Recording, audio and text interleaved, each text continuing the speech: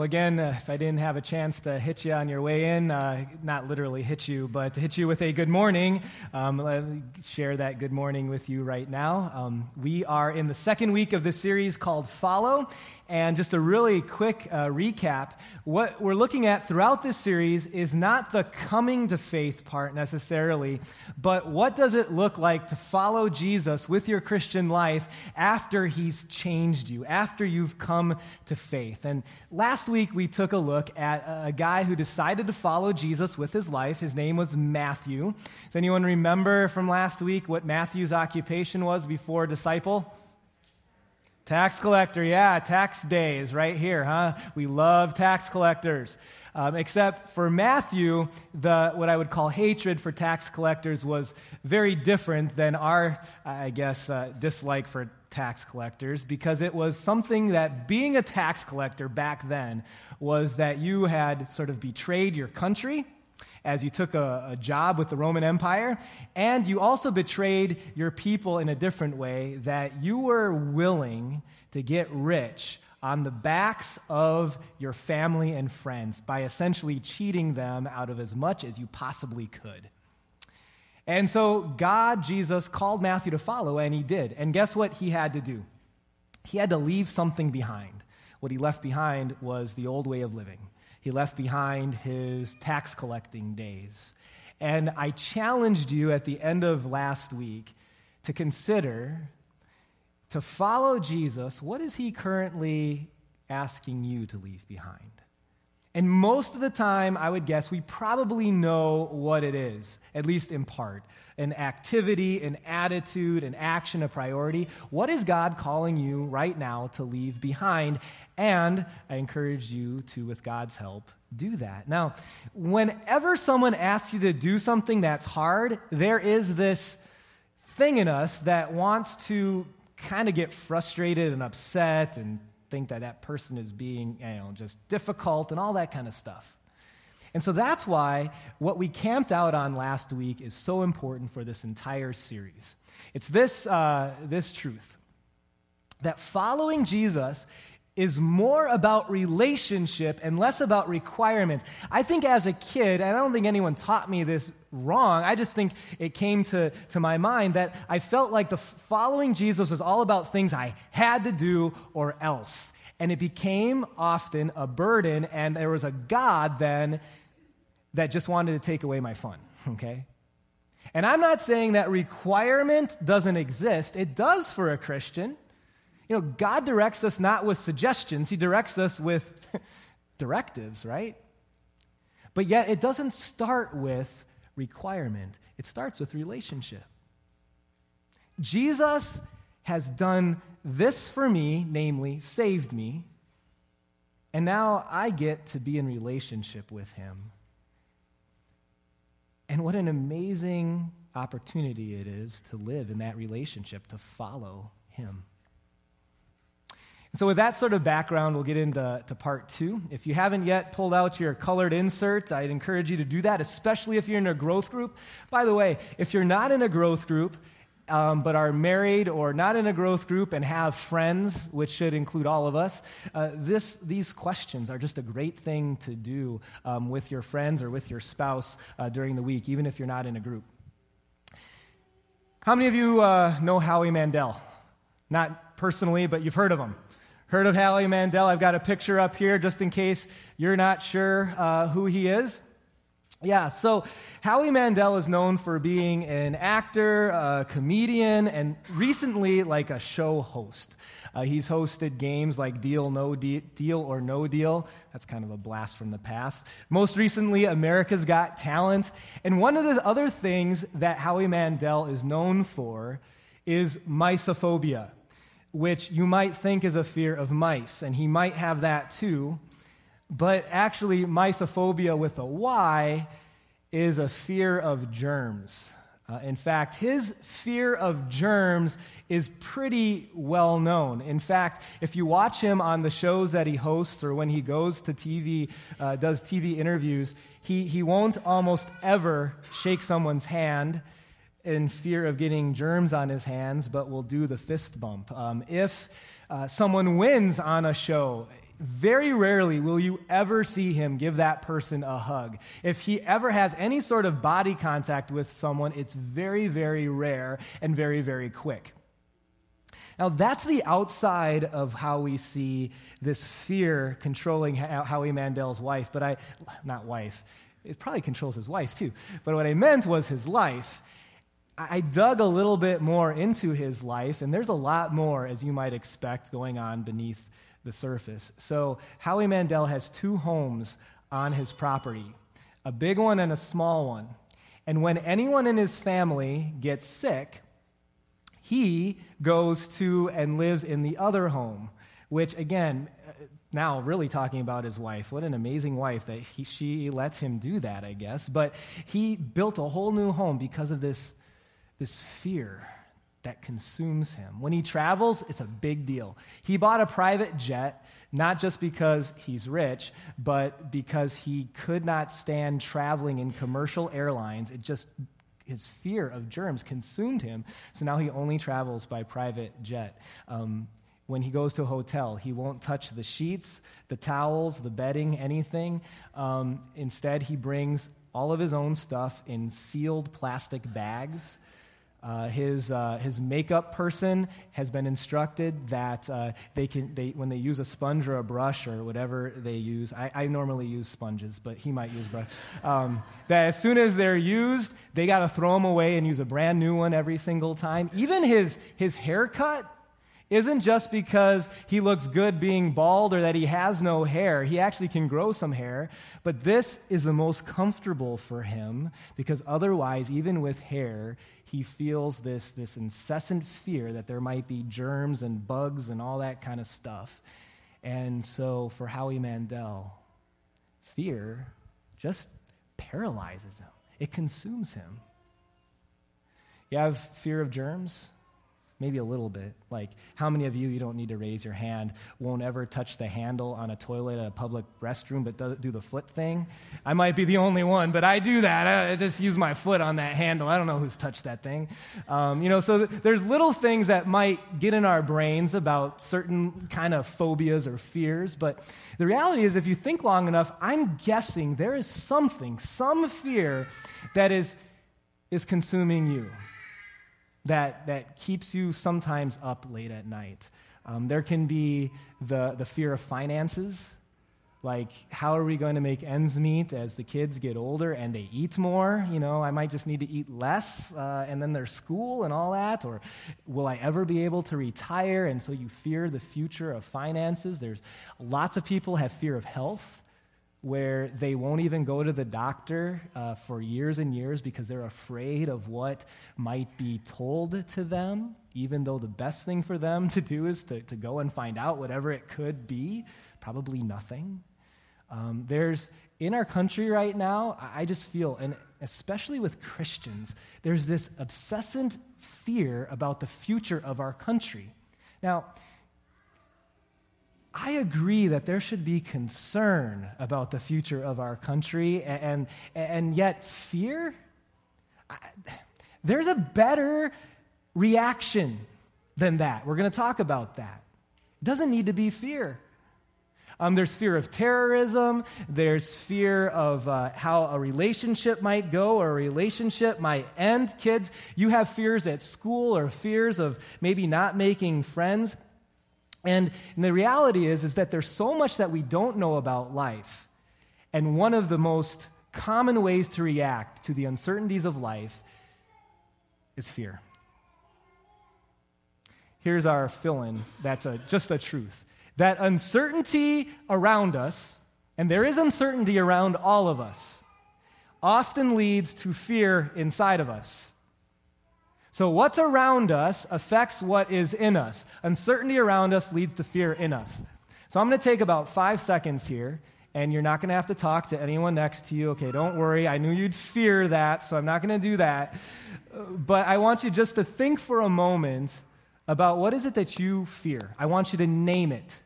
It might be a big thing, and it's like right away you know. It might be a small thing, But in naming your fear, I think God's going to do something with that as we go through the rest of the sermon today, because you're going to be thinking through what I'm talking about through the filter of that fear. What keeps you up at night? What makes you fearful or worried about the future? All right? Let's take about 5 seconds. It's going to be quick. There's even a blank in your service sermon notes if you want to fill that in.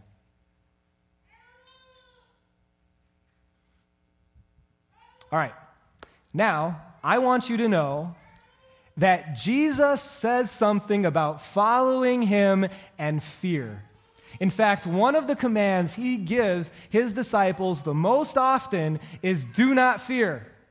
Do not fear. Do not fear. And so today, I want to sort of peer into an occasion where Jesus didn't just say do not fear. He taught them why they didn't need to. All right? Before we get into Matthew chapter 10, or 8, I should say, I want to give you a little bit of background on it. So last week, we established that at the beginning of Jesus' ministry, it wasn't a quiet time. Very quickly, there were crowds that would always gather around him. They wanted to see him do miracles. He was a great preacher and teacher. He had a message that was just different than what other spiritual teachers were sharing. So people had an interest in Jesus, and crowds quickly gathered around him. Now, how often and how much of your day do you just like crowds all around you, right? It gets old after a while. And sometimes you just need some quiet time. Celebrities nowadays, if the paparazzi are following them, they get into their, black Suburban or get on a plane and go to a vacation home in Europe or something like that. Jesus did not have that advantage. I mean, he could have run faster, but then they would have just run a little faster too alongside of him, right? What does he do? Where does he go? Well, in the Bible, we see where he goes. Oftentimes, when he was just needing a break, he would get on a boat and go into the middle of the Sea of Galilee, not to fish, but just to have some quiet time. And that is exactly what is happening in our text for today. Jesus and the disciples go into the middle of the Sea of Galilee for some quiet time. The only thing is, things are not going to be so quiet, okay? All right, let's look in on chapter 8, beginning with verse 23. So Jesus got into the boat, and his disciples followed him. Without warning, a furious storm came up on the lake so that waves were sweeping or coming into the boat, sweeping over the boat. Now, a couple things I want you to notice. The first thing is this. This was not a storm that just happened by accident. Because the reality is the way it's described by Matthew, because he was on the boat, is that there was no warning, meaning it probably was crystal clear outside and the water was fine. And then all of a sudden, there is a storm, and not just a little storm, a furious storm. Most of the disciples spent most of their life near or on the water because most of them were fishermen. They knew the water. They knew the lake, okay? And yet, we find and see that these disciples were scared. They were afraid. This was not some small storm on this lake. A little bit about the Sea of Galilee. It's surrounded by hills, bigger than Buck Hill, smaller than the Rockies, but larger hills. And so what would often happen is on this lake that winds, if they ever got in and over the lake, is that they wouldn't be able to quickly go through. They would kind of have almost like a toilet bowl effect, and they would just kind of, the winds bounce back and forth. And so there could be major storms on the Sea of Galilee. This is one of the most major ones that the disciples had ever faced. They're afraid. Where's Jesus? Well, let me tell you. Next verse. Jesus is sleeping. Jesus is sleeping on the boat. Now, we got to talk about this for a second, because here's the thing. This is not a Carnival Cruise Line ship. Like, Jesus doesn't have his own cabin somewhere where he's able to get away from things and doesn't even realize there's a storm going on. These are small ships, usually no decks underneath or anything like that. How in all the world could Jesus be sleeping while this furious storm, the likes of which the disciples had never seen before, is raging? I have two possible explanations. One, Jesus is the soundest sleeper that there's ever been.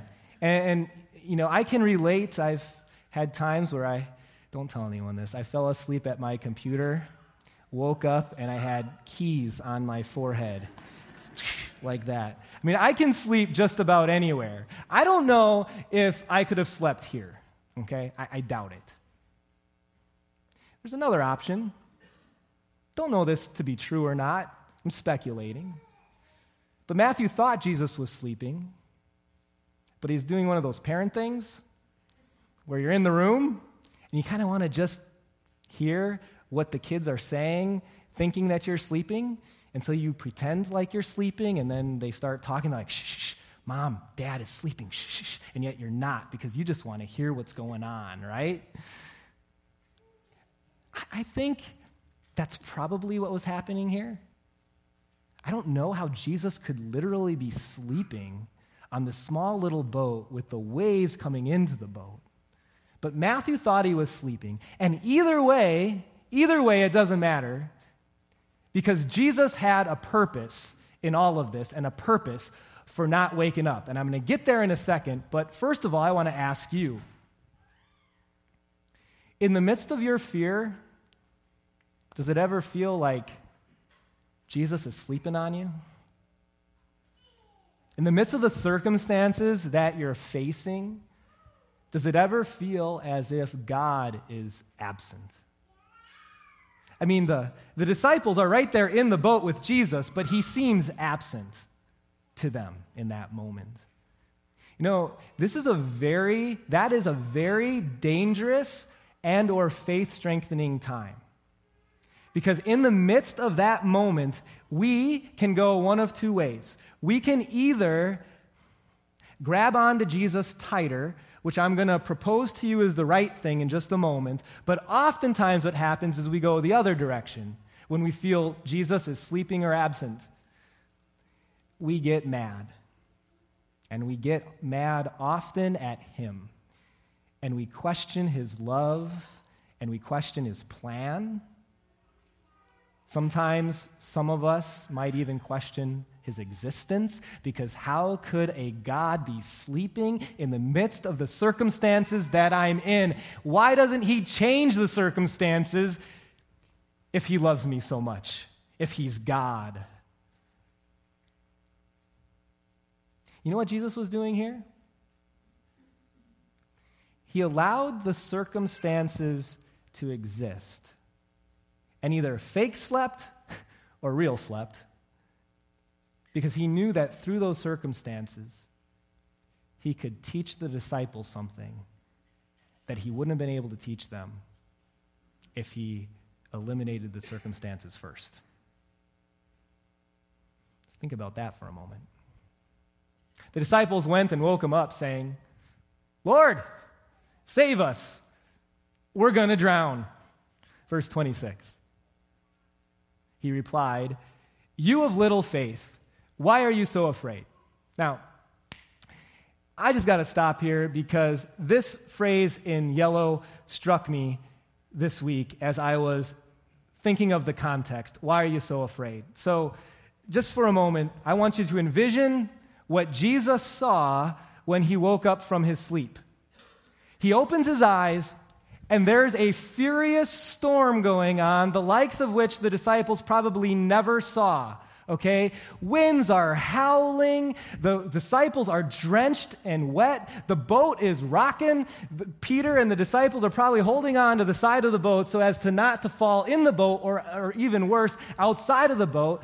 The furious storm, as it's described, is raging so much that the disciples are probably having to not speak, Lord, help us, but instead yelling to get his attention, right? And Jesus wakes up and he's like, "Why are you so afraid?" And if I were Peter, I'd be like, "Jesus, did you have to lead with that question?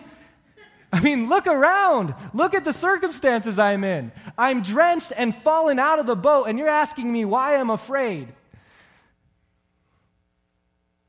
But you see, Jesus asks that question of you and me in spite of the circumstances that we're in. Jesus sees drenched disciples.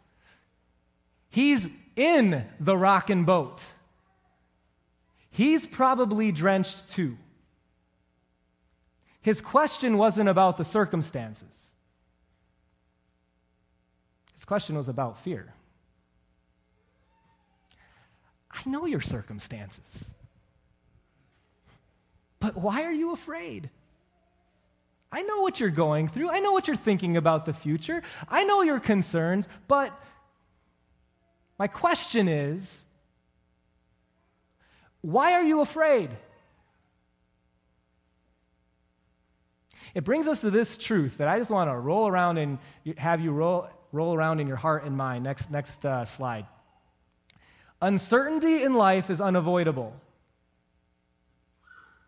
We always face uncertainty, but fear in life is optional.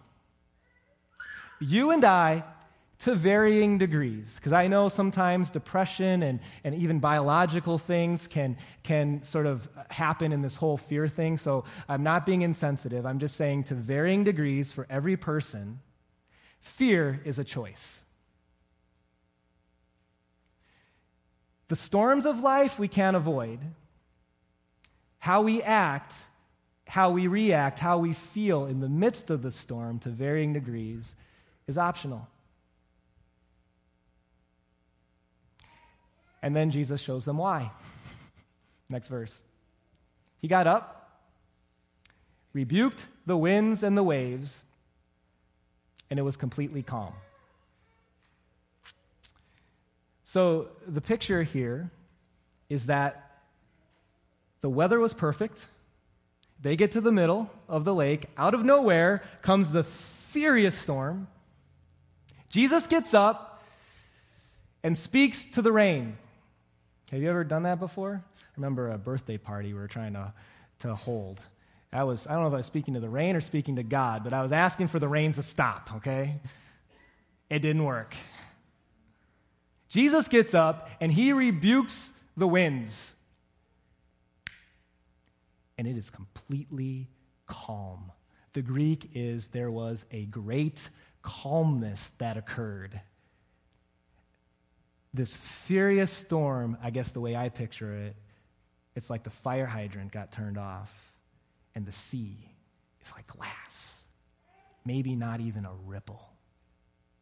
There is no doubt, because the disciples would have never seen anything like this, of what just happened. The weather patterns didn't just change. Jesus stopped the storm. The men were amazed. They asked, "What kind of man is this? Even the winds and the waves will obey him." And Jesus was teaching them in the midst of these circumstances, which, by the way, he not only allowed to happen, he caused the circumstances. To teach his followers that when he is with them, they do not need to fear. They do not need to be afraid. My friends, when you and I, by faith, follow Jesus every day, you have the Savior who calmed the sea with you. You have nothing in your life that Jesus cannot control or be in charge of or change. He is absolutely with you and absolutely in charge of your circumstances. So, Howie Mandel, you hate germs. I hate them too. You can't control that. But you can choose to live without fear and trust that God is more powerful than those germs. And American citizens, especially Christian American citizens, you don't like the direction your country is going, and I don't either. Do the things you can do, but to be afraid? You have the Jesus, the God who can calm the storm with you. And it doesn't mean that even the United States will be around forever. But it does mean we don't need to be afraid. And with every single fear that we have, we can choose to varying degrees of how we're going to react. And when you follow Jesus, you have the Savior in charge of the storms with you. And you do not need to be afraid. So go home and don't ever be afraid again. Amen. It'd be nice if that were true, right? And the disciples, it's funny because they kept being afraid. In fact, 4 chapters later, you can look it up, Matthew chapter 14, the disciples are back on the Sea of Galilee. It's like deja vu, and they react to the circumstances with what? Fear. Again, didn't I just teach you this? Didn't you just see me calm the storm? Fear popped up again. Think about the last days of Jesus' life. Got the disciples, and if there was any emotion that could sort of encapsulate their feelings, it would be fear. The Romans or the Jewish leaders come to arrest Jesus in the Garden of Gethsemane. The disciples run not because they were training for a marathon, because of the emotion fear, okay? Peter is questioned about Jesus and whether he knows him by a little schoolgirl. Peter responds with the emotion of fear, and he starts calling down curses that I do not know that man. Because why? Because he was afraid. Jesus dies. The disciples go and huddle in a room, not because they had growth group time going on, but because they locked the door because they were afraid. Fear, fear, fear, fear. See it all over the place. But then there's this thing that happens, that after Easter, the disciples become, and history tells us this, some of the most brave people who've ever lived. In fact, the whole Christian church in the 1st and 2nd centuries goes through far more than we have or probably ever will face, and yet they react not with fear, but with confidence and bravery. How did that happen? And if the calming of the storm didn't work, what did work for the disciples? I'll tell you what.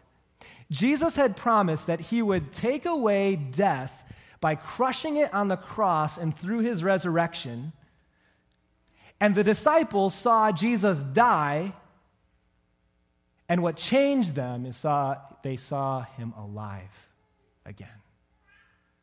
And if Jesus Christ can defeat death in his own life, there must be something to this whole salvation thing.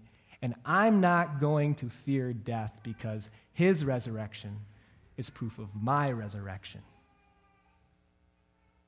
And Jesus took away the fear of death,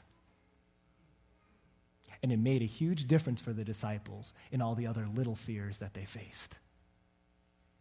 In fact, there was a Christian in the 1st century. His name was Paul. I love how he writes in this section. This is probably, is this the next slide, Kurt? Next one?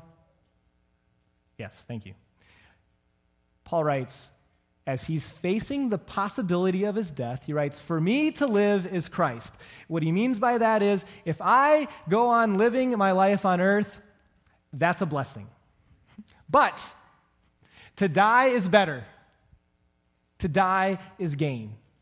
If I'm to go on living in the body, this will mean fruitful labor for me. I'm not going to waste it.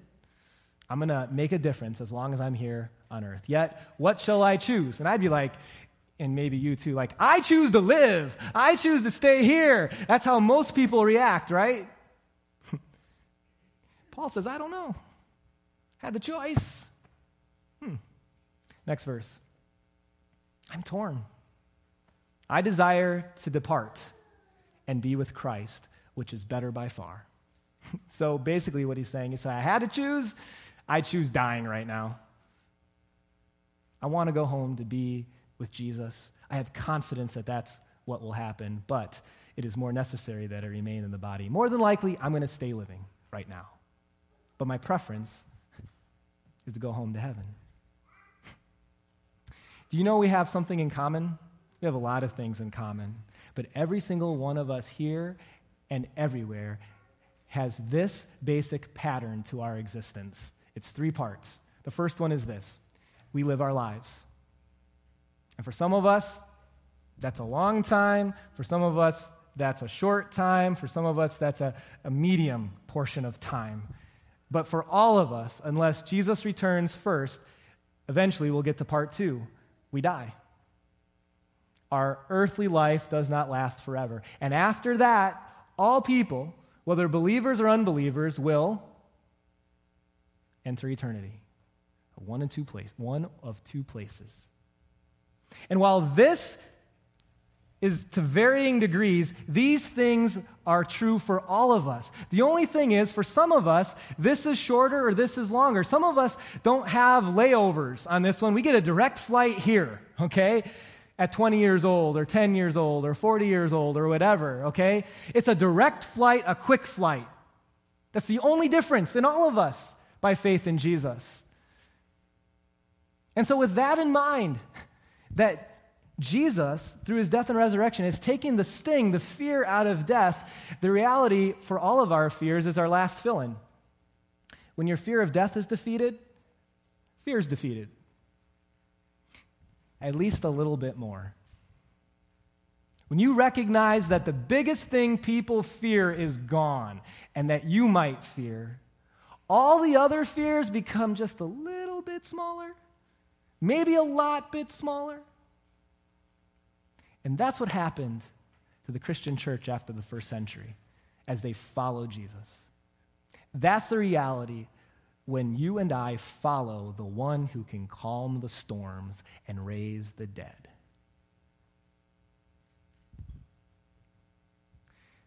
Last little story to wrap it up. A few years ago, we took our kids to a water park.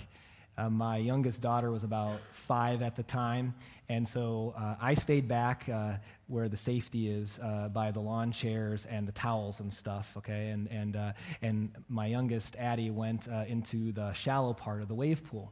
She was there for about 15 minutes or so, and she comes running back to me and is like, Dad. Yeah, okay. She's excited about something.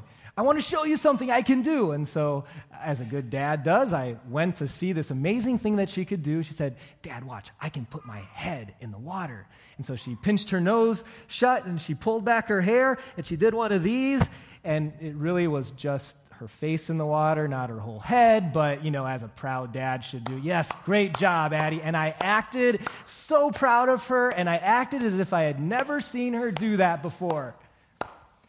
But I had. You know when?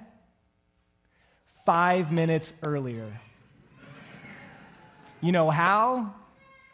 She thought that I was not with her. There's no way that a loving father would allow their 5-year-old daughter to be in a big old wave pool all by themselves. And so I may not have been physically there, but I was watching her. And if something happened, you can bet I would have been right there.